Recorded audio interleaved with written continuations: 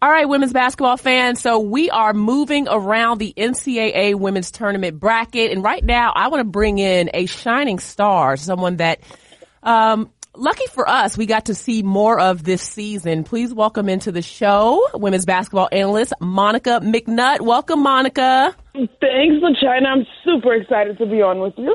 Oh, you have had a fantastic year. Congratulations. We got to see your face on Big 12 and Big East and some studio with ACC and SEC. For those that do not know, Monica played at Georgetown and is just a rising star in media. So, Monica, I want to ask you in particular because you spent some time at the ACC tournament, and we hear about Notre Dame, we hear about Louisville, but I am curious about Clemson. Now, the Clemson Tigers, led by Amanda Butler, the ACC Coach of the Year, will be taking on South Dakota in Starkville.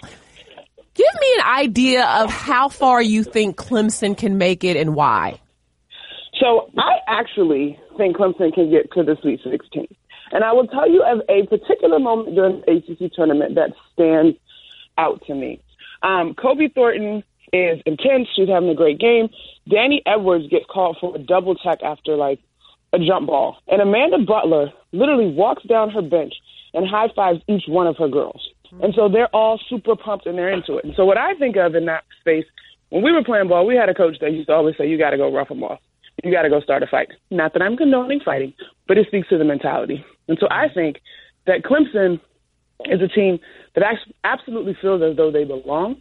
You understand the tremendous turnaround they had from last season to this season. I think they're ready to go in and rough some people off, shock the world, really make a statement about where Clemson Tiger basketball is. Now, we realize that this is going to be an uphill battle because they're taking on South Dakota in the first round. But then if they advance in that first round game, second round, the chances are, obviously, they're going to take on the home team, which is Mississippi State. So you're telling me you think they can go into Stark Vegas and knock off the number one seed, Mississippi State? So yes. Although I'm also contradicting myself because I think this is Mississippi State's year for me, just kind of watching them. What will probably happen in that game is it'll be a lot closer than people maybe would expect, folks that have not watched Clemson. And then the fourth quarter is probably where it gets really interesting. I think that they will probably force Tierra McCowan to do a little bit more running in terms of getting up and down. When they get out in transition, they're fantastic. But you're right, I guess, LaChina, and this is why I bow to you as my elder women's basketball analyst. Mississippi State is weaponized for sure. Jordan Danbury, Ariel Howard. It's going to be tricky, but what I will say is that game is going to be very competitive, and it'll probably be closer than people think. Okay, I like that. And I think if you're Amanda Butler, you've got to be happy with, competing. I mean, she wants to win, obviously, but Mississippi State, the odds are going to be stacked against you. Now, I will say this about Clemson for the people that haven't seen it. Monica gave you some things to look out for. I love Aaliyah Collier off of the bench. She is, to me, their toughness factor. And then Simone Westbrook and Danielle Edwards, good luck bringing the ball up the court. All right, Monica, moving on to the Big East. Now, DePaul knocked off Marquette in the championship game in dramatic fashion. Okay, we saw Shantae Stonewall put on a great performance. Unfortunately, in the waning moments of that game, Letitia Heidemann missed a free throw that proved to be kind of costly. And so you don't know what Marquette's mindset is coming to the NCAA tournament. They're a 5 seed in the Chicago region, which is good for them. I mean, obviously that doesn't mean much right now.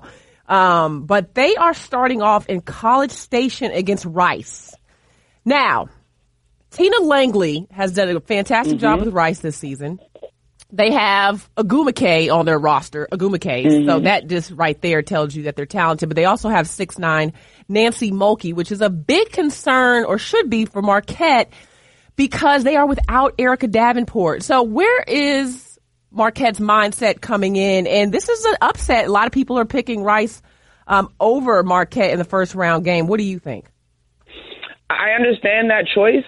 If I had to choose, I'm probably like 65-45 in on that choice. The X factor to me is going to be the play of Amani Wilborn, because I think we know about Alazia Blockton, we know about Letitia Heidemann.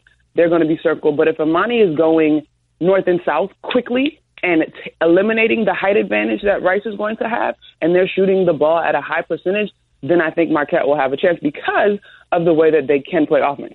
Now, my other thing across the board, whether it's men's or women's NCAA tournament, I think momentum is highly underrated coming into this.